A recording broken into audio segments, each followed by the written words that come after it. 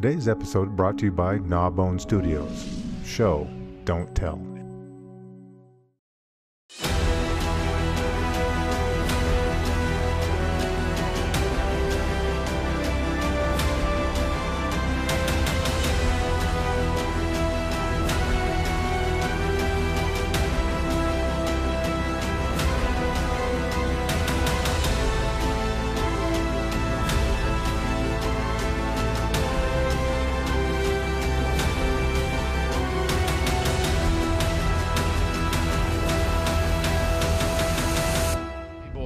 Raise a glass. We have Lee Goldberg back in the house. Great to be back. I've brought out the good china for you guys. Well, I'm drinking wine for you, Lee. I'm still waiting for my new Crew Reviews Baccarat Crystal Glass. Us too. We'll get it there. We'll get there. You're a three-timer now. You're like, it's like when Tom Hanks used to go on Saturday Night Live and they'd announce how many times he's been on.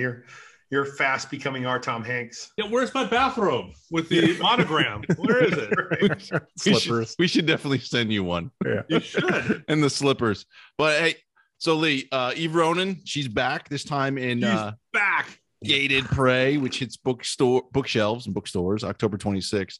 So would you mind give us a peek into what mess Detective Ronan finds herself in the middle of now? Yeah. Well, these books, Lost Hills, Bone Canyon, and now Gated Prey, actually take place over just a short period of weeks. So her life hasn't changed too much. She's still got the wounds from her previous case and isn't a whole lot smarter than she was in the previous books.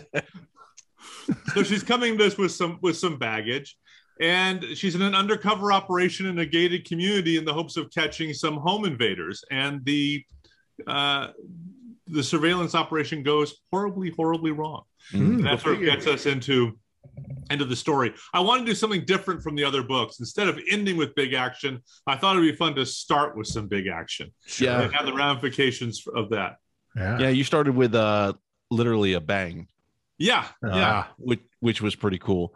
So Eve, she center stage in not one, but two high-profile robbery, homicide investigations, and you intertwine those two investigations very nicely. But I'm curious, from a writer standpoint, did you always envision both of those plots, or did you have the one and be like, I need something else, and bring the other part? Actually, I had three plots, and just got to be too unwieldy to have all three plots in there, and I pulled the third one out.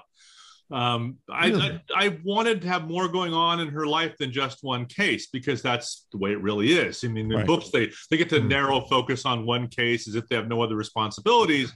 But I wanted to show Eve had other things going on besides just the A case, so to speak. But I also wanted to show how the A case could become the B case, and the B case could become the A case. They could kind of, move around depending on developments in each. And also how something seemingly ordinary could be something extraordinary. Not in a good way, but not only does she have that, she's got the renovations going on in her house. Yes, what going on? Renovations going on. Oh yes, well that's the real story. I mean, what's bigger in anyone's life than home renovations? Oh my gosh, take a look over here. The worst. Yeah, we're about to replace every single window in my house. I'm going to be out of town for that, or at least I'm going to try to be out of town. Yeah, that's a smart move. Lee, one of the things I love about Eve's arc, and I know, like you just said, it's right now it's not much of an arc because this is a very compressed period of time, but there's a one step forward, two step back in both her personal decision making, her professional journey, navigating the politics, the sexism, the jealousy, and all the other obstacles at work, and yet she is making progress. But all of that gives the series a strong sense of verisimilitude. And how do you balance maintaining all the dramatic conflict and all the problems she faces with allowing her the small victories and then to triumph in the end in a way that both satisfies the reader but never comes off as contrived, because you do it masterfully? When I first conceived this series, this character, I wanted her to be imperfect. I wanted her to have some instinctive skills, some natural talent, but uneducated in a way, inexperienced. She's in a job she doesn't deserve. She has the talent, but not the experience or the skills yet. And she's not Harry Bosch yet. She's not John Rebus. She'll get there maybe in a few years, but right now she's raw talent. And I like that. I like seeing her make mistakes, but she's also smart enough to learn from them. So by the time Gated Prey comes along, she has solved two pretty serious homicide investigations and has learned from her successes and failures in those investigations. And those failures are still haunting her in this book, and will continue to haunt her in the fourth book, which is coming out in June of 2022. And she has the physical injuries that she's sustained in those cases. So she'd be a complete idiot if she didn't learn something from her mistakes, but she wouldn't be human if she became perfect. So she is still a flawed character, and that keeps me interested as a writer. It helps me plot. It helps me explore her character to know there's so much more room for her to grow. And I like it when I get angry with her. when she does things that, like, would you just think for 1 second, you know, or stop and rest so you can clear your head and get some sleep. Stop being. And in a way, her partner Duncan Pavone, the older, more experienced cop who's weeks away from retirement, in some ways is my voice and the audience's voice saying, hey, yeah, you're gifted, but God, you're irritating. I get a kick out of some of the reviewers on Amazon. It's funny, I don't read them. My wife reads them to me. I think she gets some pleasure out of reading me the criticism. Who say do her voice. Do your wife's voice. What do you mean do my wife's voice? Her voice is completely normal. My wife will say, there's some people on Amazon who think you suck. Thank you, honey. Please tell me more. Well, since you asked, I'll read them to you. The heroine is irritating, just like the author. Okay, they did not say that, but I know from personal experience. You know, in any case, my wife is not Inspector Clouseau, but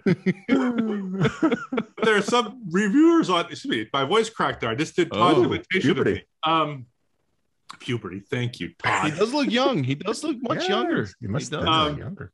There are some readers who criticize Eve for not being perfect. She keeps making mistakes. And she irritates me because she doesn't realize she's making the mistakes. Good. That's good. I don't want a hero or heroine or protagonist who's perfect, because that's a real bore to write and creates no conflict along the way. And from conflict, you get drama and you get humor.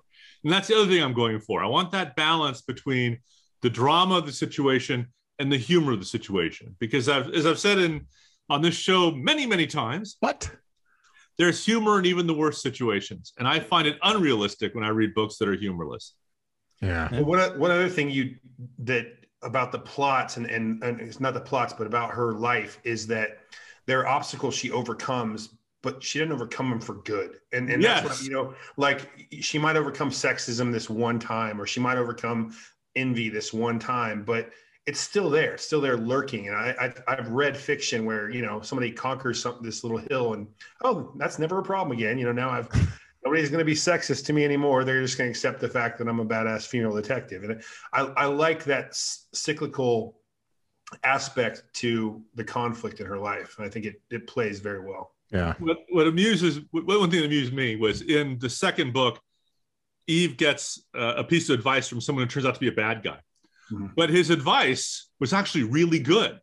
And so she's being reminded of that, I think, in Gated Prey, and certainly in the fourth book coming out, of that advice. And she's like, I got that advice from a corrupt cop. Yes, but it's still good advice, Eve. You should pay attention to it. Yeah, right. And that is, she gets so focused on what she thinks the solution of the case is that she becomes blind to other clues that are there. And she finds them out too late, to her own detriment. Right. Or she pushes herself so hard and is so relentless that she's too tired or too focused in an odd way to see the things that she's missing. She eventually does, but still she might have gotten there earlier if she just relaxed, you know, it's a youthful thing though. But you can only do it for so long before you burn yourself out. Yeah. Duncan warns her about that. In the opening chapters, there's a chase that ends in a store where Eve confronts an armed man who is then shot and killed by a security guard. And it would have been simple enough to just leave it at that, but you seem to take great pains describing the likely emotional and psychological toll after the fact of the event on the guard. Mm-hmm. So was this a decision based on any cases that you had seen reviewed or research within the law enforcement community? All of them. There's been 3, but in each book, there's been 1 or 2 cases. All of the Eve Ronan novels are based on real events. Mm-hmm. So the home invasion robberies is something that are actually happening here in Calabasas, or were. And the shootout in the grocery store, my inspiration was a similar shootout that happened at a Trader Joe's here in downtown Los Angeles a year or so ago. And there's another story about a premature birth. I don't want to give anything away. Yeah. But that was a case I actually learned about at a homicide investigators training conference. And for that case, I interviewed everybody who was involved in the prosecution and investigation of that case, and I fictionalized it for Calabasas. So everything is based in truth. And the gated community where everything takes place, or at least the A case takes place, is my gated community and my house. So I didn't have to go far to research how the community looked. And the grocery store that said is my grocery store. I mean, it was the pandemic, so I made it very easy on myself. I will set the story in my own front yard, literally. So I said, I have to go research the book. Where are you going? Front yard. What? In the driveway, look at my street, look down at the gate. To the gatehouse and talk to the guards, right? Yeah. Well, so Eve Ronan, and we love her as a character, and we were talking about that off air before, but she's a bull in a china shop, both in her personal and professional life, even if there's not that much of a difference right now. And she's stubborn. He really doesn't like to listen to or take advice, especially from her partner, Duncan, who's got, like we talked about just before, a couple of weeks away from retiring. So he's got all this experience. But in a weird way, that makes her character more likable, at least to me. So when you were creating her character, was that always her defining trait?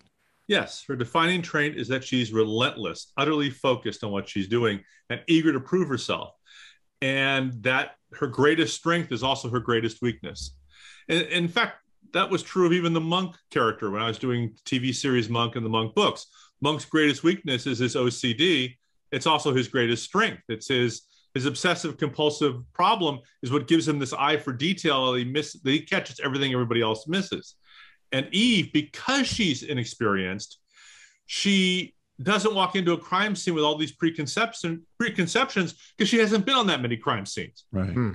And she's not so concerned about her self-image that she's afraid to ask questions that reveal her stupidity or lack of knowledge, because she's more afraid of screwing up because she doesn't know something. So that's very appealing to me. And I don't want to lose that in her character. In some ways, I dread the day when I'm at book number 10. I should be so lucky.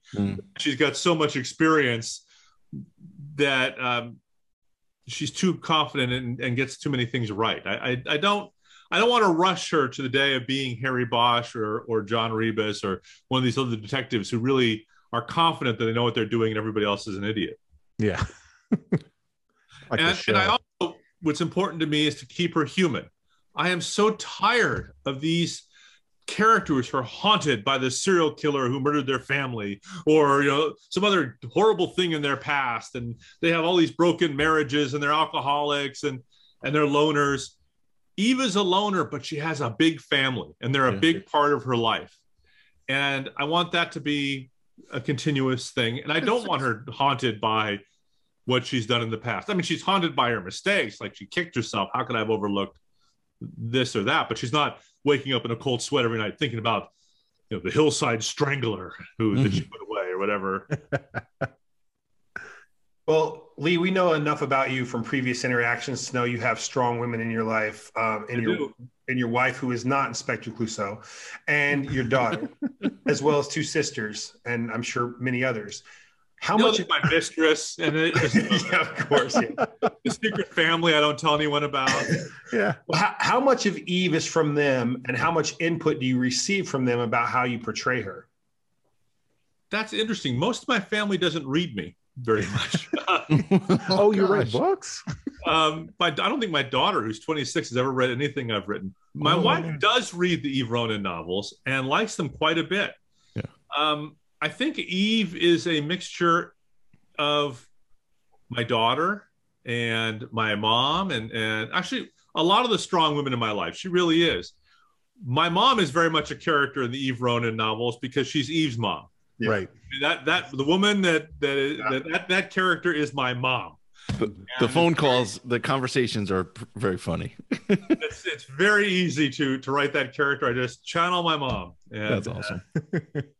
but I do it with less bitterness than my brother, and that's not a slight. I mean, Todd and I have both made a lot of money off of caricaturing our mother in our fiction. That in a lake, right? Isn't there some kind of lake that you guys all put in? Yeah, Loon Lake, and in fact, you guys wouldn't because you're not crazy, but eagle-eyed readers of my books, and there's like 3 of them who've read everything I've written. I actually have a character from one of my earlier books, speaking of Loon Lake, make a cameo appearance in Gated Prey. Mm. That was fun. Wonder who that's going to be. Eve's family dynamic it kind of gives us a peek into what makes her tick and her own personality, and it's very different than her siblings and her mom. So kind of riffing off what Sean was talking about is, which character in the book reflects one of your siblings? I don't think any of them do. Yeah. No, well, maybe to a degree. I have a sister, Karen, who's 2 years younger than me, and she's a mother and a lawyer, and she's very maternal towards everybody in the family. Mm-hmm. So to some degree, that might be Eve's sister, the nurse. But no, I don't think the siblings reflect members of my family. On the other hand, Eve's mother is very much my mother, and Eve's father, to some degree, is my dad. Okay. Eve's father is an itinerant TV director who knocked up every woman he came into contact with. And my father was not that. But my father was a television anchorman. Right. Yeah. Right. And always, I've done this impression on your show before. Yes. But my father always talked like this, with the same insincere smile on his face that I have right now. And always talked like this, no matter whether he was on camera or just sitting in your living room. That same fake laugh. So my father was in the media. He was very aware of cameras being on him, even when they weren't. So having Eve's father be an absentee father who was also in the entertainment industry allows me to draw on some of that myself, because my father wasn't around much when I was growing up either. Mm-hmm. So Eve in some ways is me, in that she's got this difficult relationship with her mother and her estranged father. And when she becomes a success, they both re-enter her life trying to glom onto that success. And that happened to me to a degree as well. So I am able, in the midst of a crime novel and with some humor, to exercise some of my own demons. Because it is true, I think the best fiction to some degree comes from ourselves. So I do mine some of my own life experiences, as weird as it may seem, in the Eve Ronan books. It's more obvious to maybe my brother Todd or my wife when I do that. But beyond the actual on the nose stuff, like setting Gated Prey pretty much in my house on my street, it's fictional. I've never been a police officer, and haven't been a woman for quite some time. So, or you've been a woman for only a short period of time. Yeah. But it's okay. Had the Adam's apple removed. So Lee, there's going back to the book, there's an autopsy scene in Gated Prey it's pivotal to the story. What I found interesting is that it was more technical than gory or unpleasant, and I've been through a couple of autopsies. And you mentioned in your acknowledgments that you learned of a similar real life case during a homicide investigators training conference for law enforcement professionals. A, how'd you get invited to that conference? And 2, would you recommend to authors new and established to attend similar conferences if they can weasel their way into it?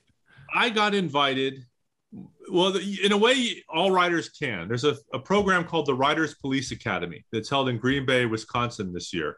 And it's held at an actual law enforcement training center. All these law enforcement professionals will walk writers through a very brief version of actual police academy training. You will shoot guns. You'll drive on a police range. You'll learn how to do a pit maneuver. You'll learn interrogation techniques.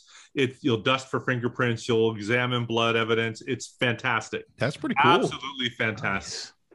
And I was attending that a few years ago, and I met a guy who runs these homicide investigator training conferences. And he approached me and said, "You would love the conferences we do to train cops." I said, "Yes, I would, but I can't get into them." He said, "Well, you could if you knew the guy who runs the program." There it is. So, he got me in, and, I stand out there quite a bit, because all these guys, you're in the Secret Service and all that. You know that even when you're not wearing the gun and the badge, you still have the aura. Yeah. There are all these guys who have the cop walk, the cop look. Yeah. Then there's me. Hi, I'm Hollywood. I clearly was not a law enforcement person. But now that I've been there a few times, they're sort of used to seeing me there. And I make a point of buying lots of drinks. It's all in a hotel. Smart. Yes. And so they're all capped. This is before the pandemic, but we're all basically confined to this hotel for 3 days while the conference is going on.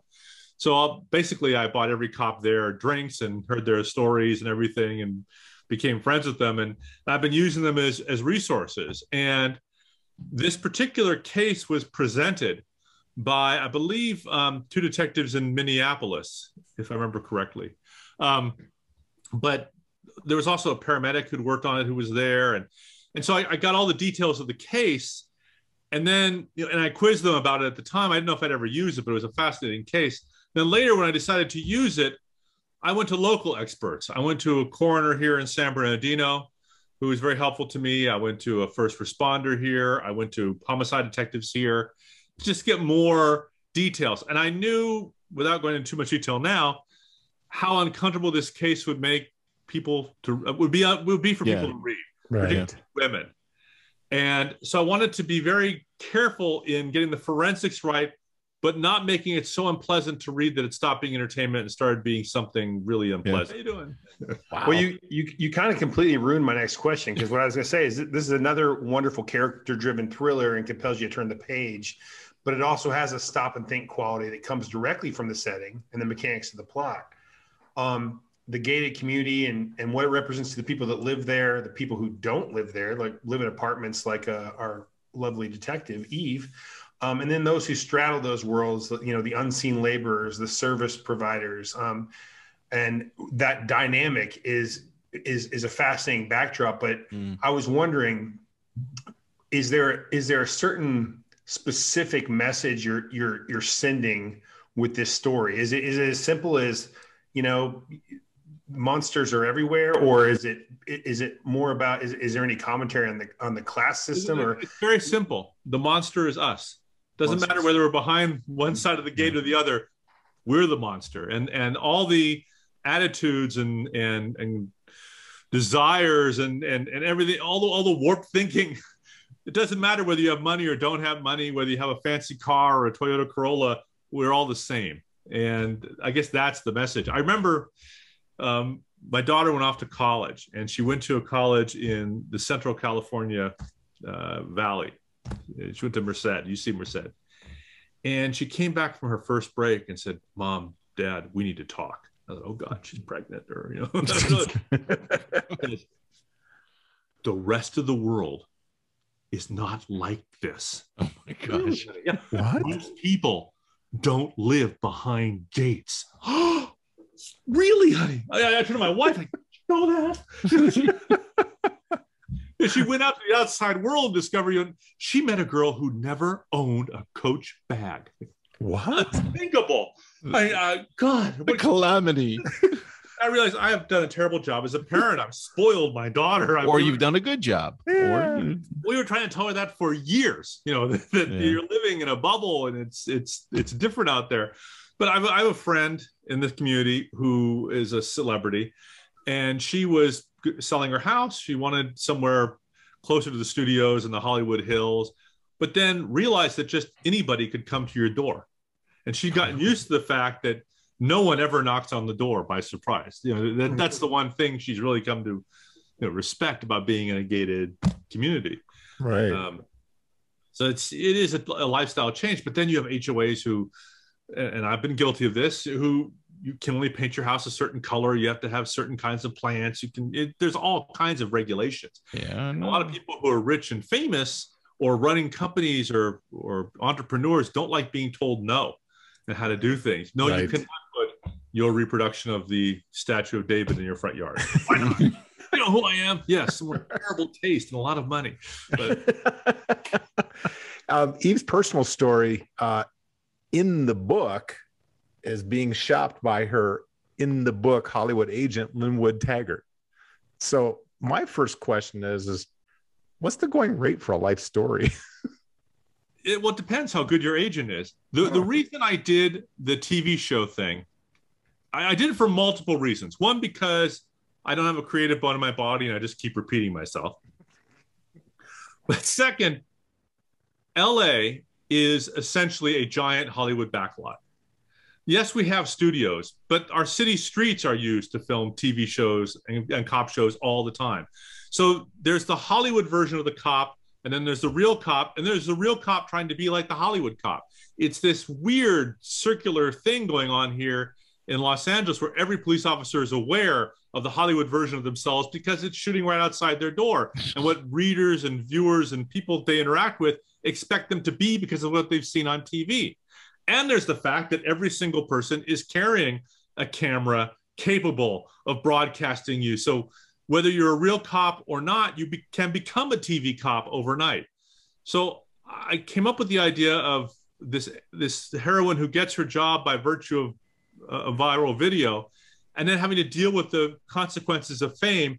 And then as the series of books goes on, having to deal with the idealized version of herself that Hollywood is creating. So she has to deal with her own her own expectations, the expectations of her coworkers, the expectations of the media, and the expectations of viewers who are coming to know the fictional her and want her to be that character. And I thought having to deal with all that would just make her more self-aware and more freaked out all the time as she becomes more experienced and also more popular at the same time.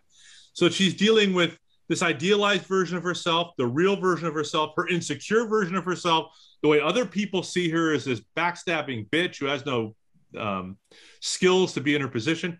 It just gave me so much more to play. And because I also straddle the two worlds of Hollywood and books, it gives me a chance also to comment on my other career and the world I'm in.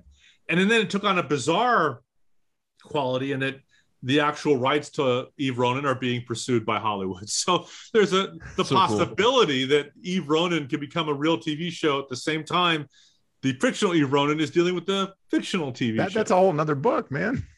Yeah, but it gets, what I'm looking for here is more for me to play that will keep me interested, that'll keep the stories fresh, that will set Eve Ronin apart from all the other police procedurals that are out there. And there are so many. So the challenge is keeping this character fresh and keeping each book fresh. I don't want this to ever feel like a formula series of books that, okay, it's another Eve Ronin, I know exactly what I'm going to get.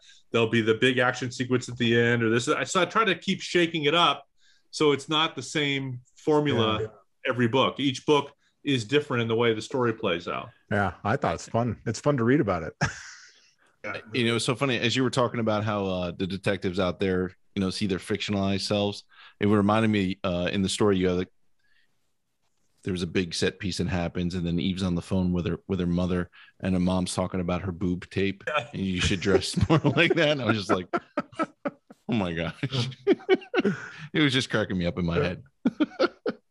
But also, this may be, I can't remember which cop told me this, but, you know, on NYPD Blue, they were carrying the badges around their necks, you know, big fat badges on.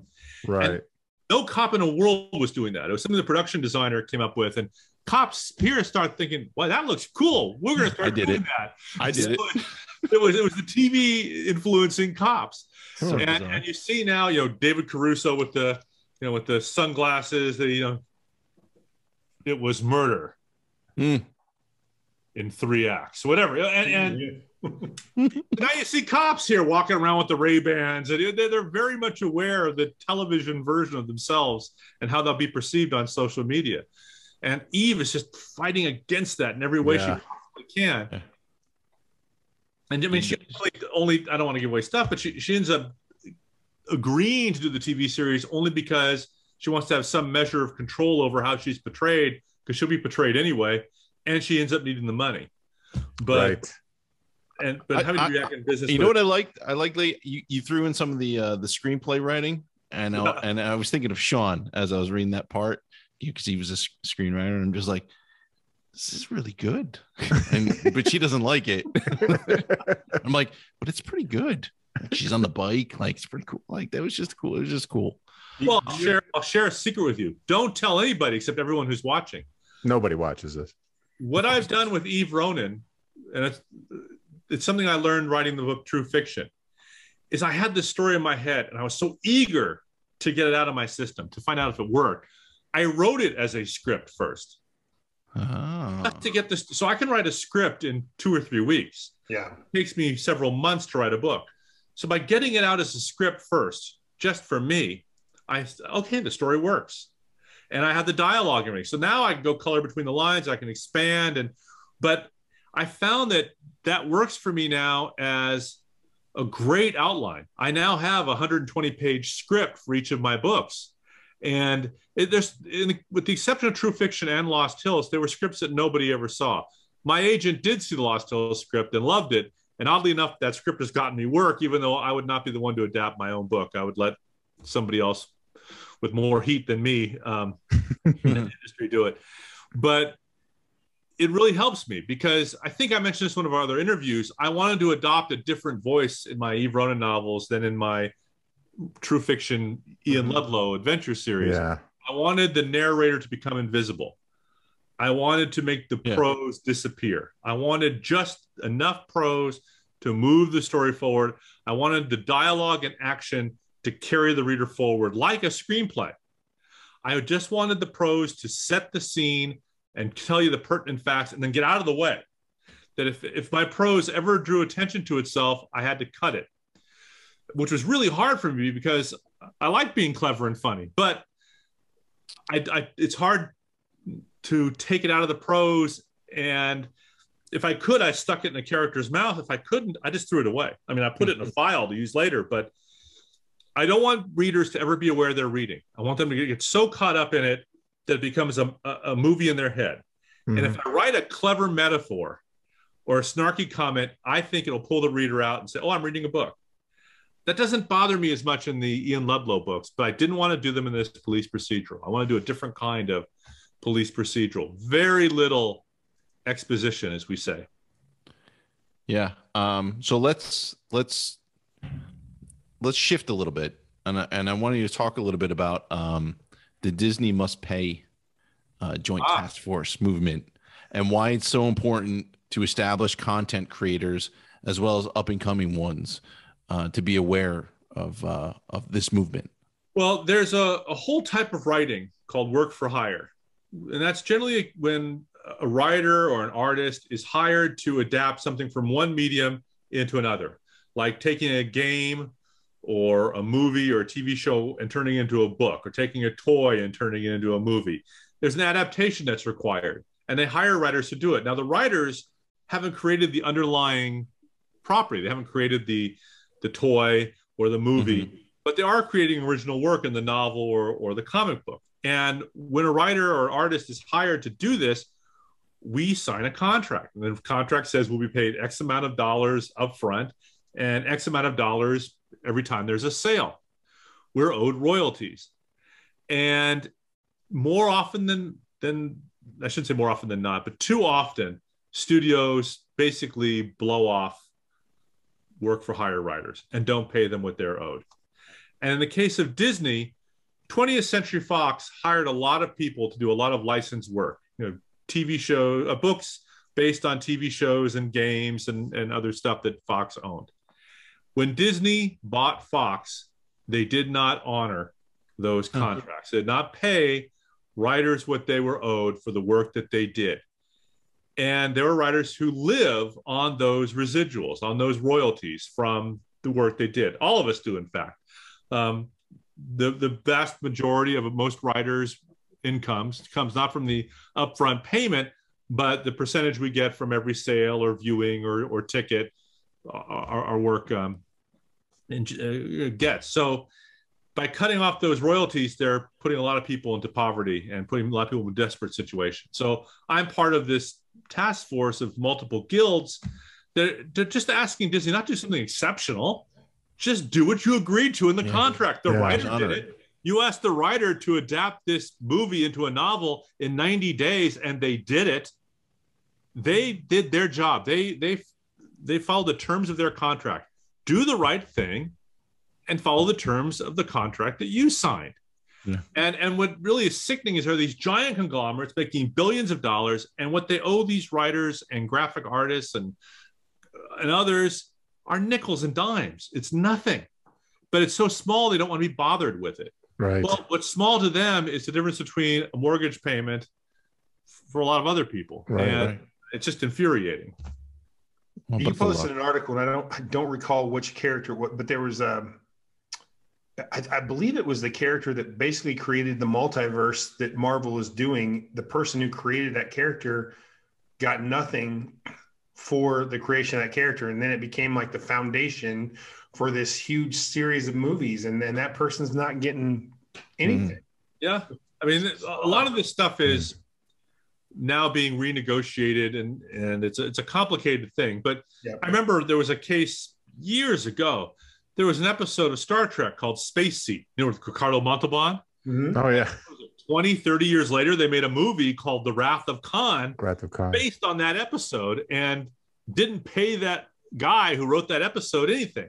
And it became a big issue for the Writers Guild, and ended up getting a token payment of some kind. But this happens all the time. Like, remember Christopher Lloyd's character in Taxi? Yeah. Oh, yeah. Crazy Jim. Well, Crazy Jim was that was his name? I think it was Jim. But in any case, he was a character in one episode that was never supposed to come back again. He became a regular.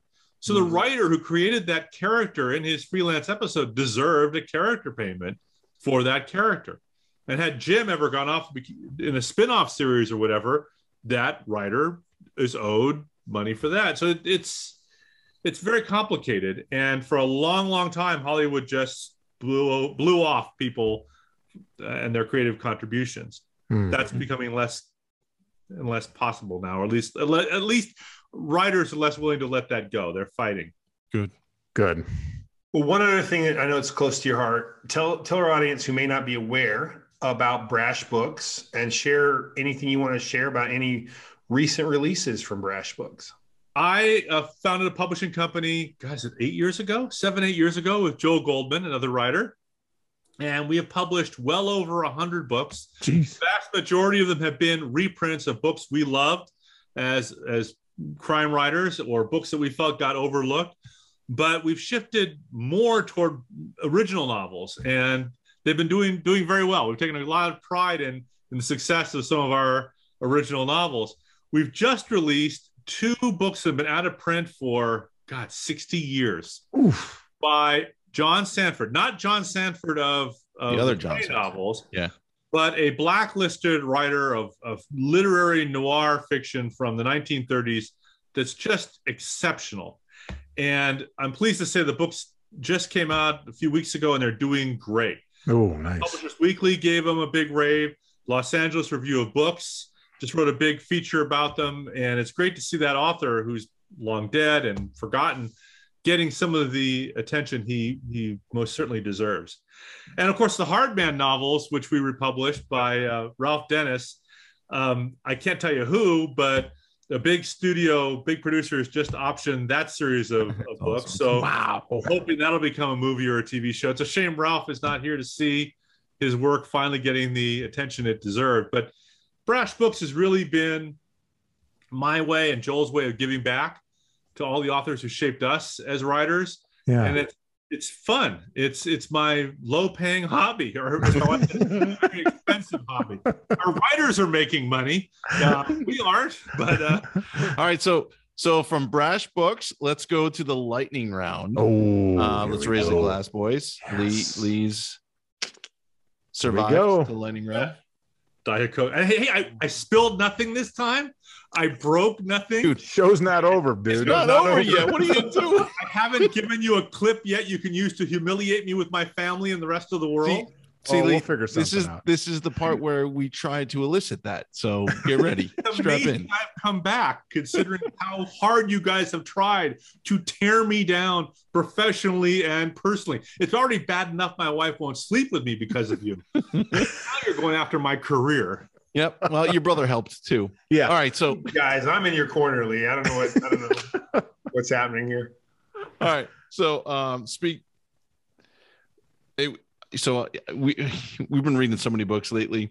Yeah. I've been doing post-its on the books just so I, keep it straight. So then when I write my questions for you, I know what we're writing about. And you mentioned lemon drops in this. Not a story. well-known fact, but in the early James Bond novels, he drank lemon drop martinis for the movies. Okay, yeah. Wow.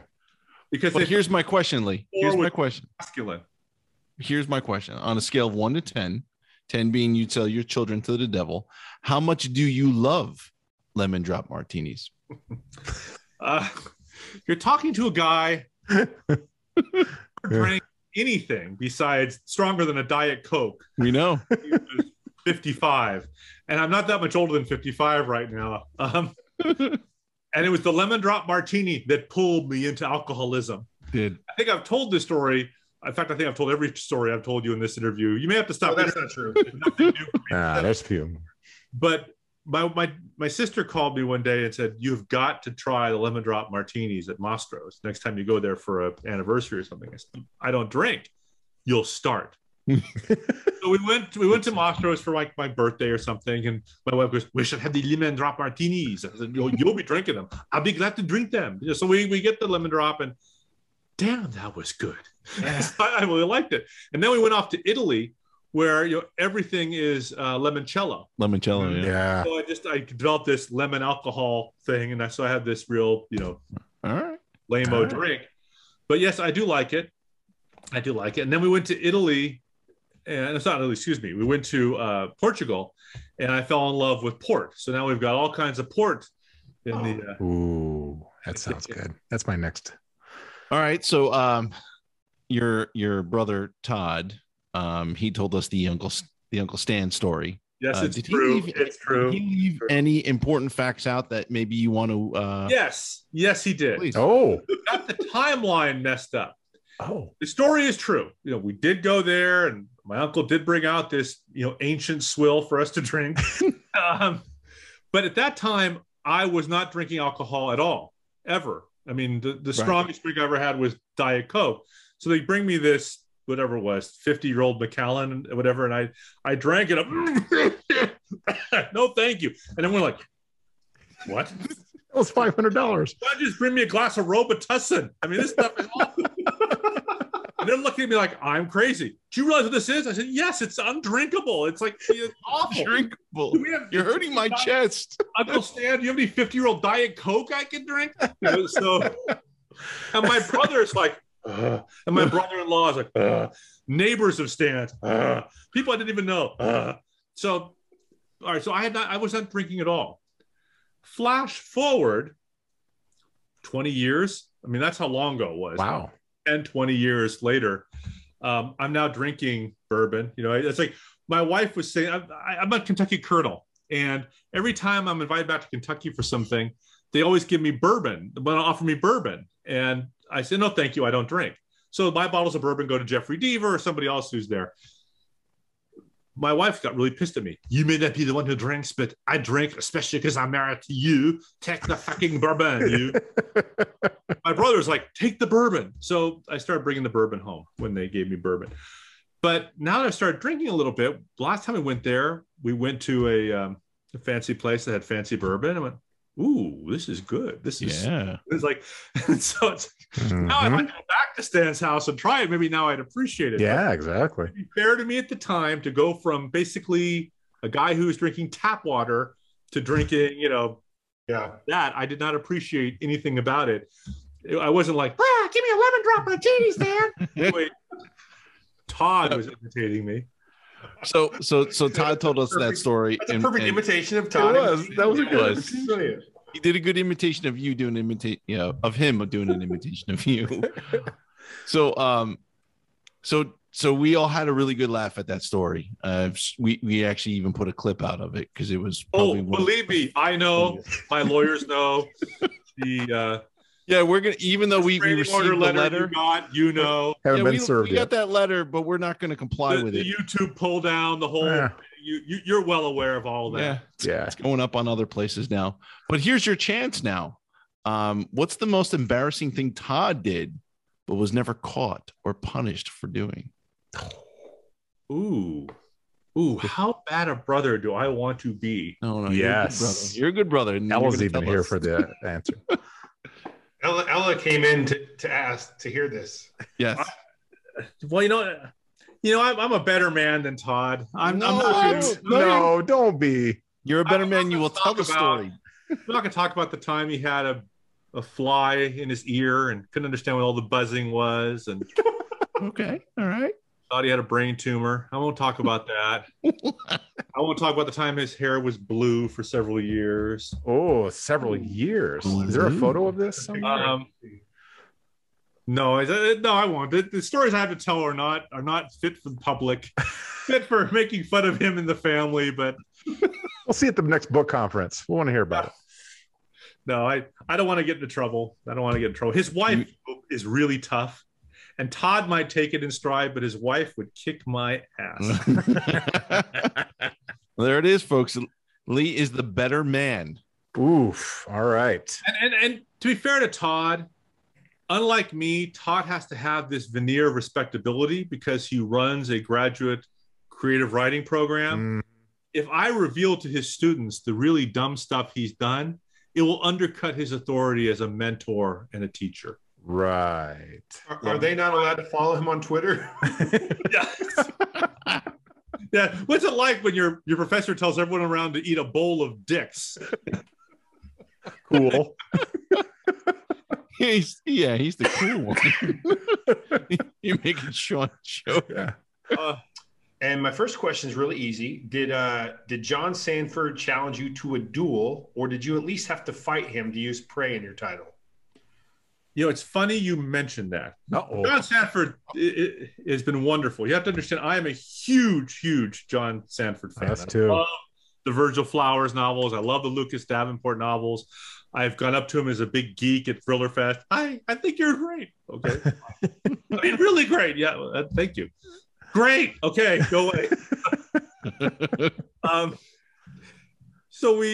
published these books by John Sanford, not John Sanford of Prey. Yeah. And John Sanford had that name. How do I separate this guy? The old John Sanford. Yep. I've been using that name before the current John Sanford was writing books. He wrote books through the 30s, 40s, 50s, 60s, 70s, 80s.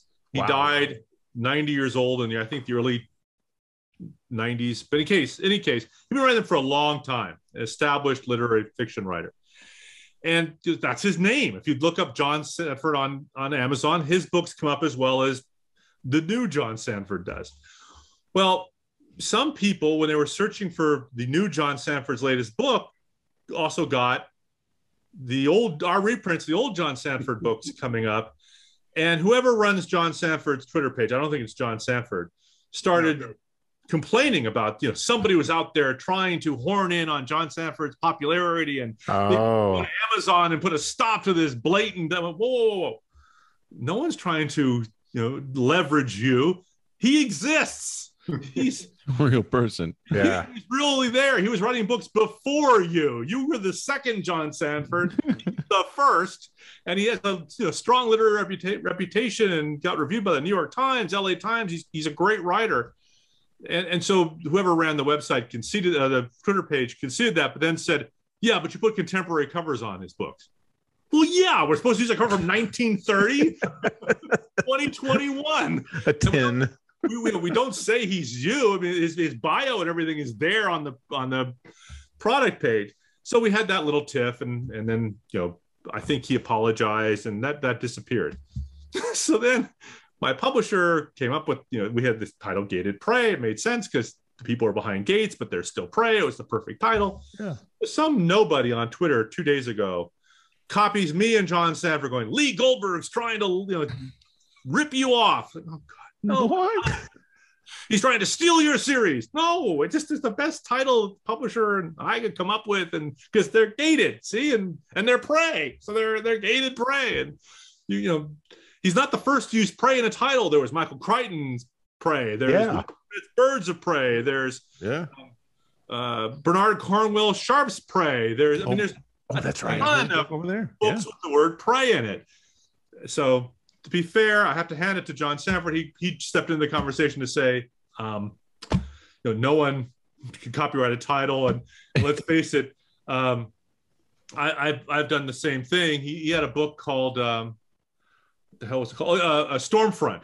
I had a book, a Virgil Flowers book called Stormfront that came out the same year as 3 other books called Stormfront, and there were 15 others before. So it's. But I heard Billy Joel was really upset about that because he had an album called Stormfront. It's going to happen. I mean, it's just I try very hard in most cases to come up with titles that no one's used, and I don't think that there is another book out there called Gated Prey.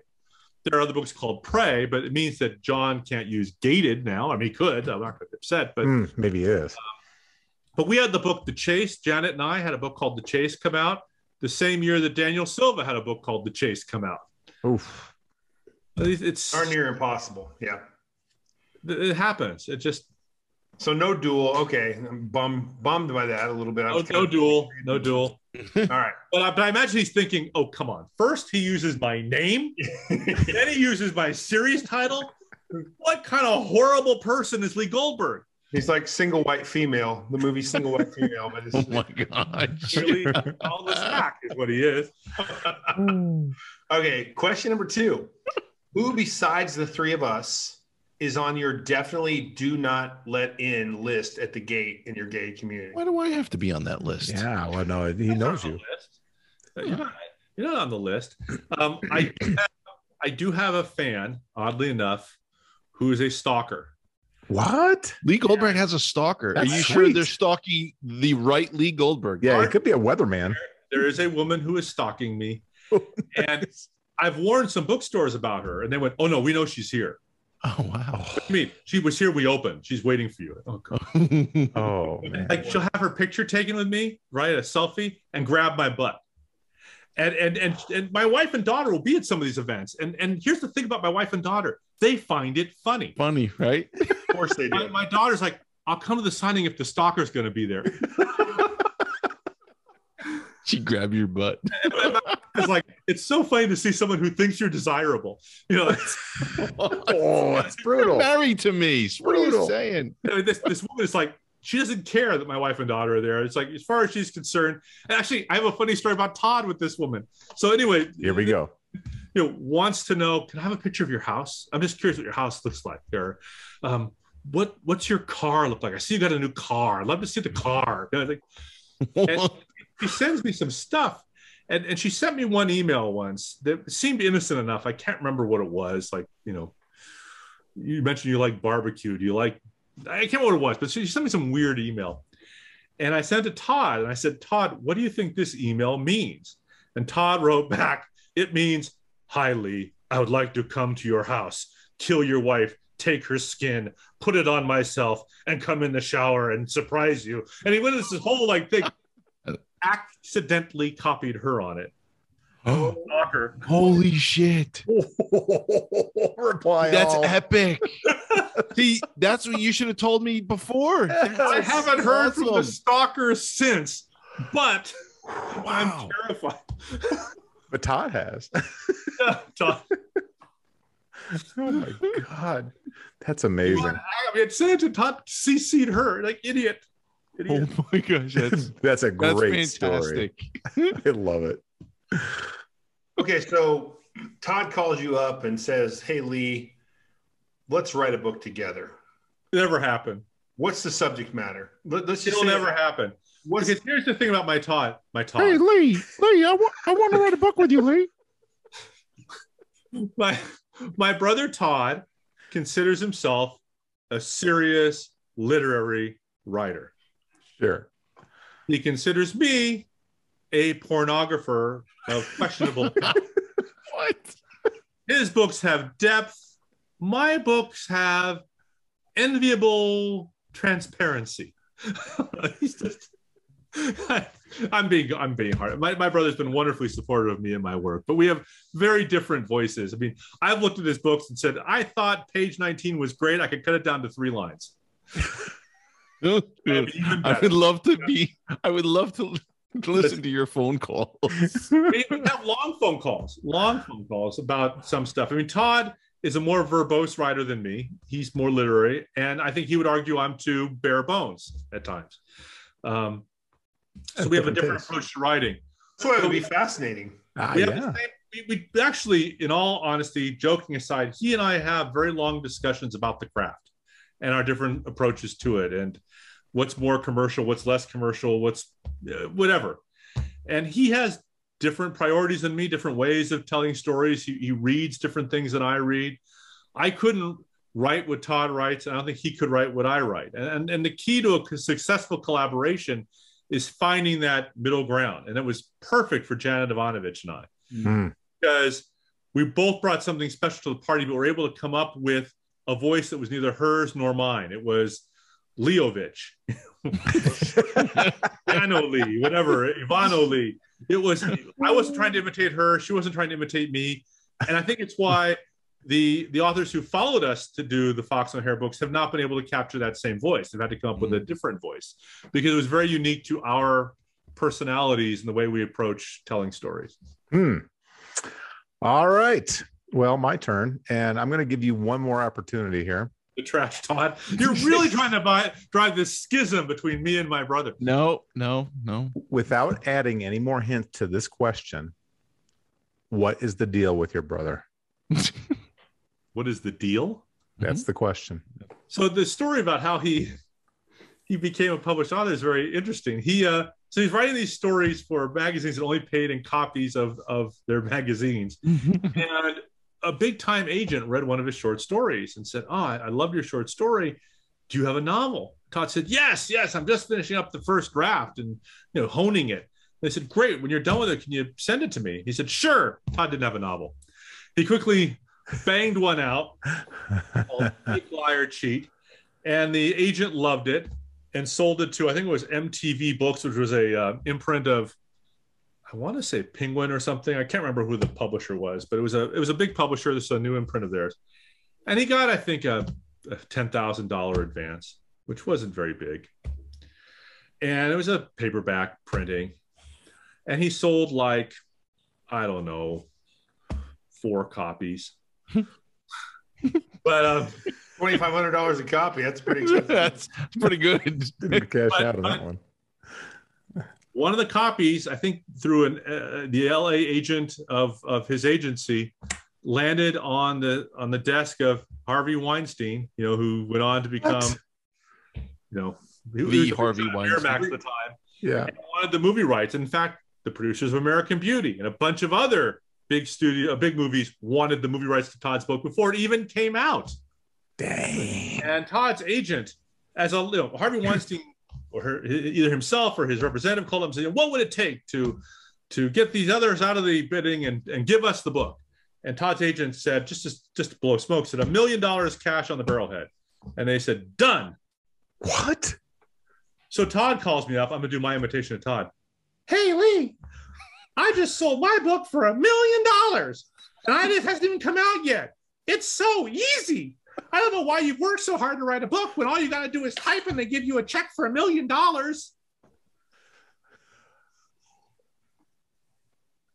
It's a credit to me that I did not go to his house that day and hit him over the head with a fucking shovel and bury him in a shallow grave in his own backyard. Love. I don't know why you work so hard. It's so easy. You just write the book and they give you $1 million. Right out the gate, $1 million check, huh? Fucking God. So wow. He writes his second book and he sells it to, I think it was Soho or whatever, for even less money than the previous book. They weren't impressed by the Hollywood money. And he sells, I think, 3 copies, 2 of them to me. And I think, okay. Now my brother will learn. Oh, and no movie interest at all. Now my brother will learn some humility. He'll learn what it's really like. Yeah, he got the $1 million, but he was a one-trick pony, one-hit wonder, flash in the pan. He got nominated for the LA Times Book Prize for that goddamn book. I don't know why you work so hard. You write 2 books, you get $1 million and the biggest book prize in the nation. Why do you work so hard, Lee? It's a credit to me, I think, I didn't go to his house, put a gun in his fucking mouth, and blow his head off. He then writes or sells a collection of short stories to the University of God knows where press. And I think he had to pay them. I don't know if they even got an advance for that. He sold 2 copies of that one. I didn't buy one because at this point I'm resenting the hell out of my brother and not giving him any of my money. So he sold one to his mother-in-law and one to the executive producer of Justified. Bought it as a pilot for his next series. Pull that horseshoe out of his ass. You write a short story and it becomes a TV series. But it didn't become a TV series, thank God. But then CBS bought it for a TV. I don't know why you work so hard. You buy something, you write something, it becomes 2 TV shows. CBS didn't make it. Amazon decides they're going to do 13 episodes. That didn't happen. And now, I won't blow it, but now giant new producer wants to do it. One success after another. God bless him. And the thing is, I love my brother, and he deserves all of his success. And he's got incredible talent, but it does take an enormous amount of patience to deal with it. You know, you couldn't have given us a better ending to that question. Oh my gosh. Yeah. That was the greatest ever. Thank you very much. I don't even know if I should ask my last 2. Oh, anyway. I don't think you have to. All right. Well, number 2 then. Who's more frightening? The serial killer clown from Stephen King's book It, or that creepy ass clown haunting restaurants in Palm Springs that I saw a picture of once? It's the clown in Palm Springs. And Palm Springs is in an alternate universe. Todd has found the perfect place to live. He will never run out of stories living in Palm Springs. Shit. He's the youngest guy there. I mean, perfect place for him. I mean, I couldn't understand why a guy his age would want to be living there. Now I know it's for the material. You've heard of Hellmouth, I think, from Buffy the Vampire Slayer. Yeah. So it's like that down there, except it's like hell butt, like a giant constant colonoscopy for old people. That metaphor made no sense. This is why I don't use metaphors in my writing, because I'm lousy at it. I don't know. I'm laughing. I liked it. All right. Here's the last question of the day. I turned on my TV last night. I didn't really, but let's say I did. And I was completely shocked to see that every single channel was running a story on author Lee Goldberg, arrested for the crime of what? Fratricide. There it is. After that last story. After that last one. That's where I was going. But he got the wrong Lee Goldberg. Yes. Yeah, exactly. Did I get that term right? When you kill your brother, fratricide. That's right. We joke, but I mean, honest to God, I am the older brother, and I am so proud of him, and I take such pleasure. I'm often jealous of him, but because, and again, I'm going to get sappy sweet here, but we grew up essentially without a father. And I think in many ways, although Todd and I are brothers, we have in some ways a father-son relationship, because I'm so much older than him, and we took care of him when he was growing up. And so I look upon him with great fatherly pride. I'm so thrilled he's doing so well. And I'm also so glad that he's giving back. He has introduced so many new writers to the world through his graduate creative writing program. I mean, he's given back in such a big way. And I love that I'm able, when I'm having trouble writing, when I have a problem, I can call him up at 2 a.m. and he's there, and we can hash it out. That's awesome. He and I came up with the title for my next book together at 2 o'clock in the morning when I couldn't come up with a decent title for the book. Which is John Sanford's books. Just no. The 4th title of my book is actually, come to think of it, ripped off from Todd. No, The Low Desert.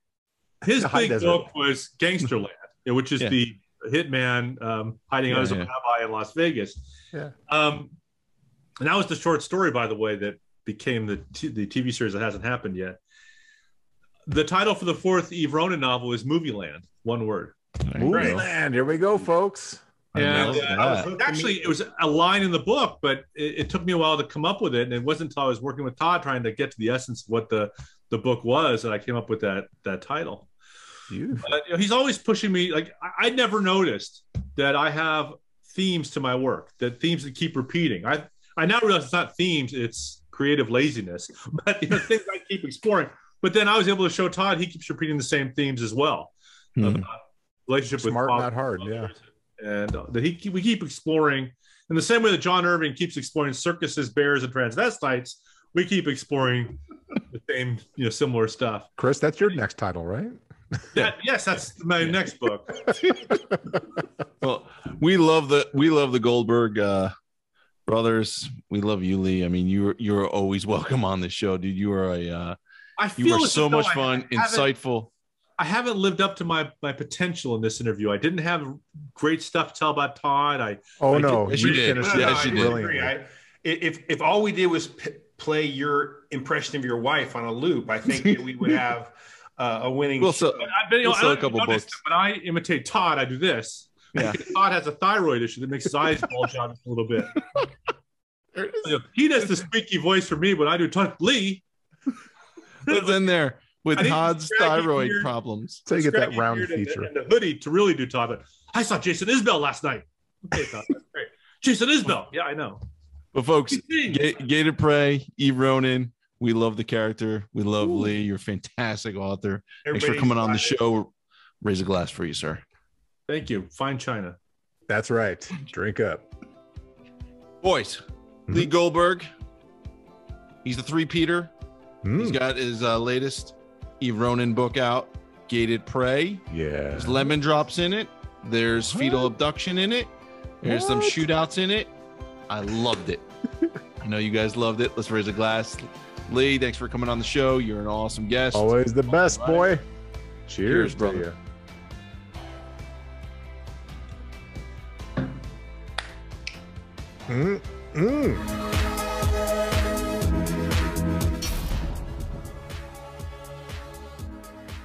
Is it you? It is you.